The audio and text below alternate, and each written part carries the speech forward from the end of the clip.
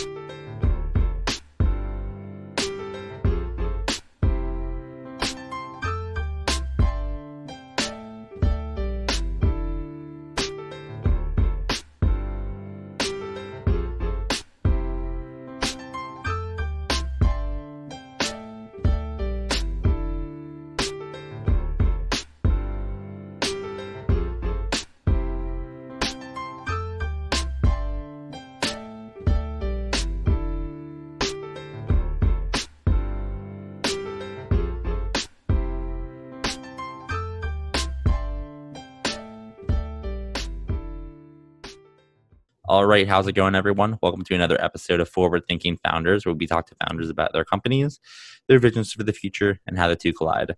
Today, I'm very excited to be talking to Marta Lapata, who is the creator of KGBase. Welcome to the show. How's it going? Hi, Matt. It's Marta here. Thank you for having me.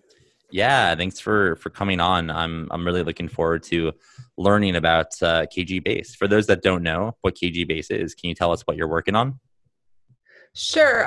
So KGBase is basically a knowledge graph base, and it's a knowledge graph no-code tool used to build knowledge graph of any sorts, right? So we see applications of knowledge graphs across so many different industries, from finance, business research to education, journalism, activism. And the premise behind KGBase is to enable anybody really to build knowledge graphs without writing code. So knowledge graphs originally were really tools and technologies limited to only programmers with very sophisticated abilities and with abilities to work with very specific programming languages. And as we see opportunity in that space, we are trying to bring to product to a spotlight that allows non-programmers and programmers to collaborate on data in a graph format. So in regards to knowledge bases, so I'd love to hear what's an example of a specific industry where someone would use a knowledge base, and what would that knowledge base look like, just to give people listening a clear idea of what a knowledge base is and how it could be used. Sure. So I'm going to give you a very original example of where a knowledge graph came from, right? So when you think about search engines, right, like Google, or what Amazon has been developing with Alexa, when Apple has been developing with Siri, the way these advanced searches work are through an ability to create relationships between different entities, to understand the context behind a query, and understand different intricate relationships between different data points. So for instance, if you're now wanting to ask your Alexa what the weather is like, the reason why she'll be able to respond to you directly, knowing your location and all context of you and your universe is because of a knowledge graph that contextualizes queries. So that's kind of a basic example of what knowledge graphs were being used for in the past, and are obviously very much used and in action today. However, they can really apply to so many different case studies and different type of use cases. So one of them that we really originally came from is finance space. So the KG-based parent company is Finknum, and what we do is we crawl the web for alternative data sources so that investors can analyze companies' activities in real time. So what we're looking for is figuring out a way how we can map this data in a more cohesive, interesting way to show relationships between many data points. So when you're dealing with very large data sets, how do you really understand and context of each specific data point? And that's kind of how we start working with Knowledge Graph, and that's the tool that we originally developed internally at Finknum and now brought to the world so that everybody can take advantage of it. So we're currently seeing so many different applications. One of a very current one right now is, for instance, tracking COVID-19 local spread. So some of our users have been creating graphs of their ecosystems and people they are interacting with and that are with their network and being able to track their spread in local communities. And other applications are, for instance, on news reporting, right? So there's many different, news and data points coming together, and there are being knowledge graphs built out of it to understand the relationships between different current events. Another example would be something I often think about is a supply chain management, right? So companies on enterprise level also using these type of knowledge graph solutions to map the flow of their supply chains from their internal supply chains out to the external, third-party vendors, and building a graph system out of it is a way for them to analyze and visualize that data in real time. There are really, thousands of applications that we are seeing, and our users are exploring more and more of them. The more they get to interact with that tool. So I could go on really forever about, the applications. Like one of the applications I was recently working on with American Museum of Natural History. So they came to us because they were looking for a way how to teach their students there at STEM program at the museum about astrophysics and our galaxy. And if you're just trying to, tell a compelling story, for instance, about the Milky Way, and, each constellation and billions of stars that are a part of it, and each having a very specific, and unique features, it's kind of hard to tell a story if you just drop, a huge CSV file. So what we did is we restructured that data in a way so that we were able to map specific features of constellations and stars so that the students now can query and kind of traverse and through the universe based on looking at specific features of these stars and constellations. So there are really so many applications, and we believe that there will be no end to it. And you mentioned in there that when you're describing knowledge graphs that originally you would use a CSV, but a knowledge graph gives more context and more data points. Can you tell me a little bit about what do people do before KGBase, and what do people if they didn't have what you had? Is the other alternative Excel or Google Sheets, or what would someone do before knowledge graphs? Right. So before KGBase, so you could obviously analyze that to a certain point, in Excel, but what you can't really do is create relationships between entities, right? So in fact, this is quite, a groundbreaking technology to be delivered in a very simple and easy to digest format. So these type of formats were really not accessible up till now to anybody, right? That is not, involved in very complex machine learning AI projects or, search on advanced search, etc. So I think, there are very limited alternatives for those who cannot write code. Right. That goes into like a whole nother world that I'm interested in, which is no code. And like, what people are able to do without, before they wouldn't be able to do, but now because of some tools they're able to do it, which is cool. So one other question I had was, tell me a little bit about how you got started with this. It sounded like you were in another company and you built this as an internal tool and you're like, this is dope and more people should use this. Or can you give us an idea on how you came to the conclusion that the world needed knowledge graphs? Sure. So originally, when we've been building ThinkNum, we've already had this philosophy of providing kind of dual abilities, right? For those who can program, those who cannot program, to access and query big data or alternative data, right?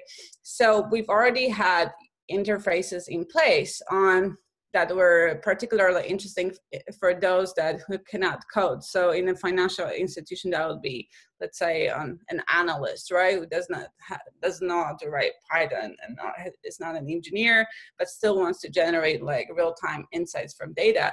And normally, he or she would have to go through, a very long, painful, and complex, process of, discussing with the engineering team how this query is going to work, and so forth and so forth. And by that time, the essence of that insight could be already gone, right? So what we're trying to do with ThinkNum is to develop this ability to query data in real time.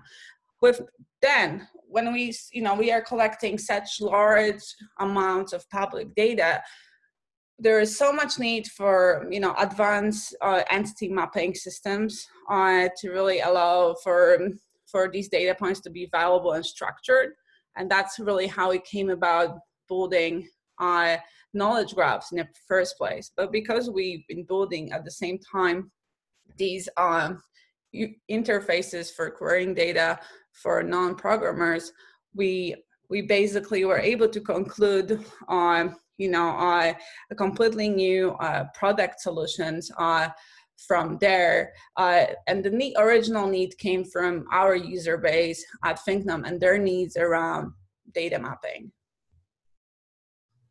And like, it's kind of, now that we're talking, I understand it and I get the value. I do get the feeling that it takes a little education for your potential users or customers to get the use case. So I'm curious, or maybe I'm wrong, but I'm curious, how do you get people to understand the power of this, of KGBase? And, do they already understand that they need something like this, or does it take a little education? We'd love to hear a little about just how you spread the word about it. Right. So I think what people feel to some extent, and they don't know often that they need a knowledge graph as a solution, but what they do feel is a pain. So there's certain pains that we see, out there, is the fact that very few people know how to structure data correctly. There is limited education around that in large organizations. So what they often do is say, well, we should introduce, education around data science and around, programming, right? And that's how, many organizations go about introducing, and kind of digital transformation and innovation internally about how informations are being processed and understood, right? So what we really see is that pain, and we're coming in with so kind of proactive solutions, to that pain, knowing what type of tools that usually wouldn't be accessible for those groups could really help. And that's how we really come about it, right? So we're just looking out for those with these particular pains, so it can be a museum with very large data sets and they have a hard time, structuring and querying that in digital formats, and how to create a digestible format for anybody, or young talents to work with that too. Yes, yeah, it makes it it definitely makes sense. And I see when people understand the power of it, they're like, oh my gosh, like take our money. What would you say like is the big what's the big vision here if you had to look out 10 years, 15 years, and someone asks you like how big could this get and what will it look like? What would you say? Right. So there are two paths, right? So that we see for KGBase. That KGBase can be of great help. So for an organization, so what I see is the ability to apply business intelligence to data science and engineering, right? So meaning that business minds can contribute to the way data is being structured. Where often data is being structured only by engineering teams with a very specific type of focus and approach, right? So the big picture is being able to change, to add this business intelligence factor to data engineering. So I think that's, that's a big picture. Another angle of that is, enable really an agile collaboration on data between non-programmers without extensive training. That usually would take so much, time and resources to acquire, to act upon the insights that they see and they want to communicate with the rest of their team and be heard and be understood in a constructive way in a short amount of time. For an individual, what I really see here is the ability to really advance on research, how the research is being made for, how can you become a researcher, and how can you work with data when you don't have all these skills and tools right in front of you. That's what our bigger picture really is. It's like we're trying to provide a greater leverage when working with data to those that can't program. Because in fact, as of now, there's only 0.5, so like 0.5% of the world's population knows how to code. And even, we can say that the number, is increasing, over time. There's still a huge gap to bridge for those that will never even be able to, to have any ability or time or research to put into this sort of education. And I think that's what we're trying to bring to this world in a longer term. And to make it happen, you're going to need some help. You'll need customers. You might need investors if you're going down the investing route. And you also have the forward-thinking founders community who's here ready to help, who knows that this question is coming. So my final question for you is, how can the forward-thinking founders community help with what you're working on? Is there an ask that you have that someone listening might be able to help out with? Sure. I can share with the forward-thinking founders a link to a group of use cases for KG-based knowledge graphs and just knowledge graphs in general that we have. We love, any input on new use cases and feedback on the product. I mean, that's something that we always look for. The more use cases, where we can see the more applications from businesses and the way how they can leverage these type of tools, the more, valuable and the more impact we can make in the world. So I think that's my ask here. Cool. And just to wrap it up, if someone wanted to find you on the internet, learn more about KGBase, find you on social media, how can they find you? Do you have a URL? Do you have a Twitter link? How can someone get in touch? Sure. So for on Twitter, you can find us at the KGBase. And if you want to check out KGBase today, request a demo or just simply sign up and test it, please go ahead and check it out at kgbase.com. All right. Well, thanks for coming on to the podcast. Really appreciate it. I'm intrigued in this world that you're in, and I will be following along and probably becoming a user at some point, and trying it out. So thanks again for coming on to Forward Thinking Founders, and keep rocking it. Thank you, Ma. Thank you for having me. Okay. Thank you everyone for tuning into that episode. I hope you really enjoyed it. And luckily there's another one coming up real soon. But before then, I have a couple things to tell you. First, If you're listening to this and you think you're working on something cool or you think you're smart, hit me up on Twitter. I am at Matt_Sherman, and that is Matt with 1 T. So hit me up, shoot me a DM, and I'm happy to check out what you're working on, and maybe we can get you on the pod. But at the very least, I'm happy to give you feedback on your product or project or startup. Lastly, if you can please rate this podcast in the iTunes store, that would be awesome. I'm trying to get up in the rankings so more people can discover these awesome founders, and the only way to do that, or one of the ways to do that, is growing with ranking. So if you like what you're listening to, please just go onto the iTunes store, give it 5 stars or 4, or 3. I'm not going to tell you what to give, but just tell whatever I deserve, you should rate that. With that, I'm signing off. See you next time.